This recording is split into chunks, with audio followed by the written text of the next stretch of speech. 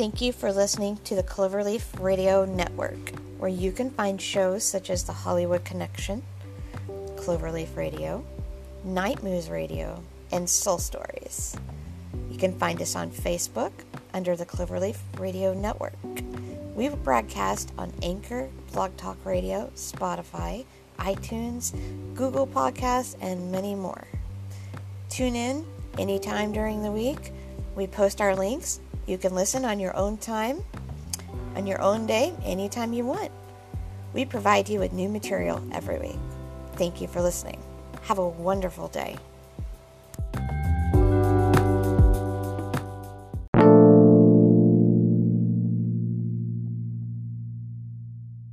Blog Talk Radio. This is Clarence Cloverleaf, welcoming you to Cloverleaf Radio. Remember, you can always dial in at 646-716-4378. Be sure to watch your language, please, as we are an all-ages program. But we would be delighted if you would sign up for a Blog Talk Radio account, should you so desire, as it will keep you connected with us. And you can always download the newest episodes for free. Hey, this is Denise Poirier. Yeah. All righty, we're back for another exciting edition of Cloverleaf Radio. I'm the host of the most, Jimmy Falcon. Unfortunately, my co-host, Grimlene, is not going to be here today. She had a procedure yesterday, and she's still not feeling well, so I gave her the night off. But our special guest is here, Christine Barger. How's it going, Christine? Hey, good. How are you? Good. It's been a while. Things going good for you? Yep. I'm just tweeting out that I'm on right now. So, boom, done. Well, you are so awesome. I love the cat video you sent me the other day. Your cat is so adorable. she might make an appearance. She's been screaming all day because I was gone for 10 days. I was visiting family, and I got back, and she just has not stopped. She screams. It's like, Mom, be on my lap. So. Yeah, I have 8 dogs. They Scream. tend to make appearances. So it's really cool when I'm talking to someone like Lou Ferrigno or someone, and my dogs start barking. He's like, oh, what was that? You got to try to downplay it a little bit, but it is hard. But we love our animals. Yeah. Well, of course, looking through your work, of course, one of your first movies, or your first movie, was one I've always enjoyed. Along Came Polly, starring, of course, Ben Stiller and Jennifer Aniston. What was it like working on such a great, funny film? That was amazing. That was my first movie. It really was. Basically, I had just come out to Los Angeles while I was still in school on an exchange program. So I hadn't even graduated college yet. And I got the opportunity to audition. And when the casting director called, she's like, are you available at this time? And I said, well, I have gym class. She's like, you should skip gym class for this. And I was like, all right. And so I showed up, and then I met the director, and we found out right on the spot that all 4 of us got cast in different roles. I got the one I wanted. And I got Taft Heart lead, which was a big deal in L.A. If you get a Taft Heart lead, that means that you are eligible to join the union, and that's a huge deal. So it was my very first audition. I got Taft Heart lead set, and then Ben Stiller keeps trying to talk to me in, like, the stairwell. But I've never been on a set before, so I'm terrified. And I'm running between hair and makeup and whatever, and he keeps trying to talk to me. I was like, hi. And, like, I kept kind of ignoring him, not intentionally. And so finally on, I think, second day, I saw him at Craft Services. I was like, hi, I'm Christine. And he just kind of goes, uh-huh. And I was like, no, I'm really sorry. And he just kind of laughed it off, but he was super nice. Everybody was really nice on that set. It was really amazing. Phyllis Seymour Hoffman was such a dream to work with. So I was pretty devastated when he passed because he was the guy who kept standing up for me on set. He kept trying to get John, the director, to let me sing for real because I was lip singing. And he was like, just let her sing, John. He's like, no. Because I was not cast for my singing voice in the singer's contract, I'll tell you that. Oh, my goodness, that is great. And, of course, I remember you portraying Margie in Beta House, where you were topless in the scene. What was that whole entire experience like? Was it hard filming topless? Not really. It was hard straddling Knick-Knack because he's kind of a wide guy, and I'm not the most flexible person. So to stay in that position for such a long time was really hard. So I kept having to get up. I was like, hold on. Every time they would cut, I was like, I've got to stand up. My legs are going to sleep. Every time, because we were so baby oiled and stuff, like we were just really sticky, and we didn't have much on. I had a privacy patch, and he has this little, like, it kind of looks like a little marble bag. That was it. And so he was always like, you're going to knock it up. Stop getting up. And he'd get really frustrated with me. And I'm like, but I can't feel my legs. And so it was kind of, I would say it was more comedic behind the scenes than the scene itself. Like, we were quite a catastrophe. And I just kept wanting to get up, and it was really hot. And they were like, put on the robe. And I'm like, no, it's really hot. I don't want to wear anything. Because you're under the lights, and you're just, like, sweaty and gross. And, I mean, it's bad enough. I've heard stories that trying to do a romantic sex scene is, like, uncomfortable, but a comedic one with two comedians were just kind of like, it was a hot mess. It was fun, though. I never knew much about being topless until after it aired, like, after everybody saw it, and it was like, oh, my gosh, you did that. Like, what was that like? I'm like, why is it such a big deal? Everybody's got, a body. What does it matter if you see mine? Like, it's just a body like anybody else's. But apparently it's a much bigger deal to other people. I had friends who got very awkward around me after watching the movie. Guy friends who were like, hi. And, like, just stopped looking at my face. Well, I mean, at least you have a good body. It's not like I was doing the scene with my hairy chest and my breath. Well, I actually got cast because I was supposed to be fat. We were supposed to be the fat, funny couple. And I did the interview. I didn't even audition. I interviewed with the director and the producer and the writer. I think it was Keith and Eric that were in the room. And so they just interviewed me, and I was nervous, and I left, and I didn't hear anything for like a month, and they had to go do casting in Canada because they have to try to cast the role in Canada. Well, in that time, I was doing a rock opera, and so I was dancing and singing every day, and so I lost weight. But I mean, I wasn't trying to lose weight; I just did because I was doing a rock opera. So when they saw me, and they were like, "Wow, you're Margie," and I was like, oh no, I'm too skinny. And so I just started eating hamburgers at craft services and wherever I could get like my hands on like food that was fattening, because I was so afraid that they were gonna like fire me because I wasn't fat enough. Well, you can't hide it when you're nude. Well, I was gonna say usually the body typecasting, I guess, would be if you weren't thin enough to not. So you basically told you're not big enough. It's like, wow, what the hell?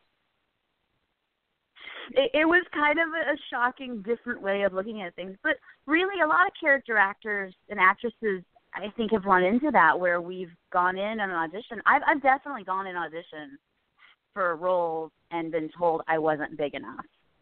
I once had a woman stand me up at the audition. She was a casting director. I sat down to do the audition. So I was supposed to do it sitting. And she's like, wait a minute, stand up, turn around, sit back down. You're not big enough for this. And I thought to myself, you had to have me turn around to figure that out? Like, when they cast the role, the girl was probably 3 times my size. If she couldn't tell by looking at me I wasn't big enough, like, turn around like I was hiding it somewhere. I was like, oh, okay. But it's kind of a character actor thing, because if you're not super skinny, they want you to be kind of big. And by kind of, I mean really big. Well, I guess I need to be a character actor, but I'm still not really big. It still would be weird to be told you're not fat enough. Like, really? My doctor's been telling me I am for years. You're telling me I'm not. But, of course, going up to 2008, I loved your appearance in Maid of Honor with Patrick Dempsey. That scene was funny as heck. What was it like working with him? He's a dream. He's circus folk like me. So when I met him, I was really excited because I knew he was a juggler. Like, I never watched him as McDreamy. I didn't really know him from that show. But I knew he was a juggler, and I was so excited that he was a juggler. Like, that was the one thing I couldn't wait to meet him because of. And so as soon as I finally had a chance to talk to him, like, you're a juggler. I live in Ventriloquist. We're circus folk. And so he did juggle a little bit and stuff. It was really fun, and he's super nice. And then Michelle was, like, probably the nicest person that I have met on a set. I mean, Patrick is great, don't get me wrong. And he photobombed me in a picture, too. It's hilarious because I had, like, one of those disposable cameras. I don't even know if they sell them anymore, but the kind you take and get film developed. I had one of those in my purse because I was afraid to have anything that I wasn't supposed to have, and that was, like, cheap, so if it got confiscated, it wasn't a big deal. So they didn't know if you could take pictures on a set. A lot of sets are closed. They don't want that. And I got a picture with Michelle, and in the background, Patrick is photobombing me, and I didn't know it until I developed the pictures. So it was really fun. They were super nice people. Wow. She came into the makeup trailer and introduced herself and told me how excited she was to work with me. And I was just like, I'm excited to work with you too. And then we started talking, and she was just so humble and so sweet. And I kept in touch with her for a while until after she had her kid. And then I think she moved here, and I haven't really been in touch with her since.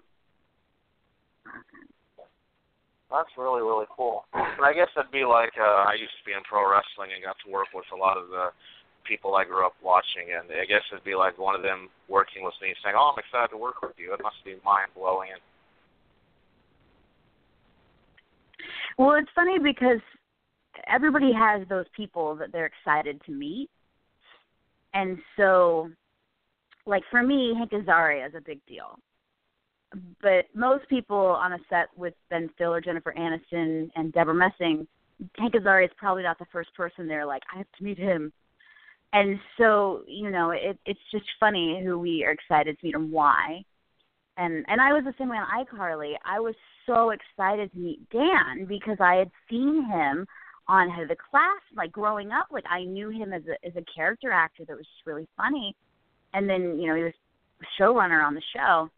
But then I couldn't really let him know that because they weren't supposed to know how old I was. And by saying I watched you growing up kind of gave away my age. So I just had this excited, like, a scared look on my face when I first saw him. My eyes just got, like, the size of saucers, and I just kind of stood there shaking because I wanted to say something, but I knew I shouldn't, and so I did. Very, very interesting.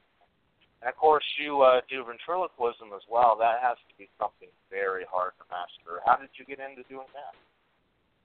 I started doing ventriloquism when I was a kid. Basically, it was a coping mechanism. My baby brother was premature, and so he was in the hospital, and we lived at the Ronald McDonald House for a while. There was a little girl there who had a stuffed Gizmo doll, and it would talk to her, but he wouldn't talk to me because he didn't like me. And I got really offended, and so I made my teddy bear, talk to everybody but her. And then all my invisible friends would talk to everybody but her. Like, basically, I told her that her Gizmo didn't really talk, but my teddy bear did. But I could prove it because he could talk. And so that's how it started. And then after my brother passed away, my parents got me puppets, and I started doing it on stage. And I did a Shriners Grief Camp for kids who lost a loved one. And I told them my story about how I got into ventriloquism and how, you know, God has a plan for everyone and everything. And sometimes things are hard and we don't know why they happen, but we have to keep going.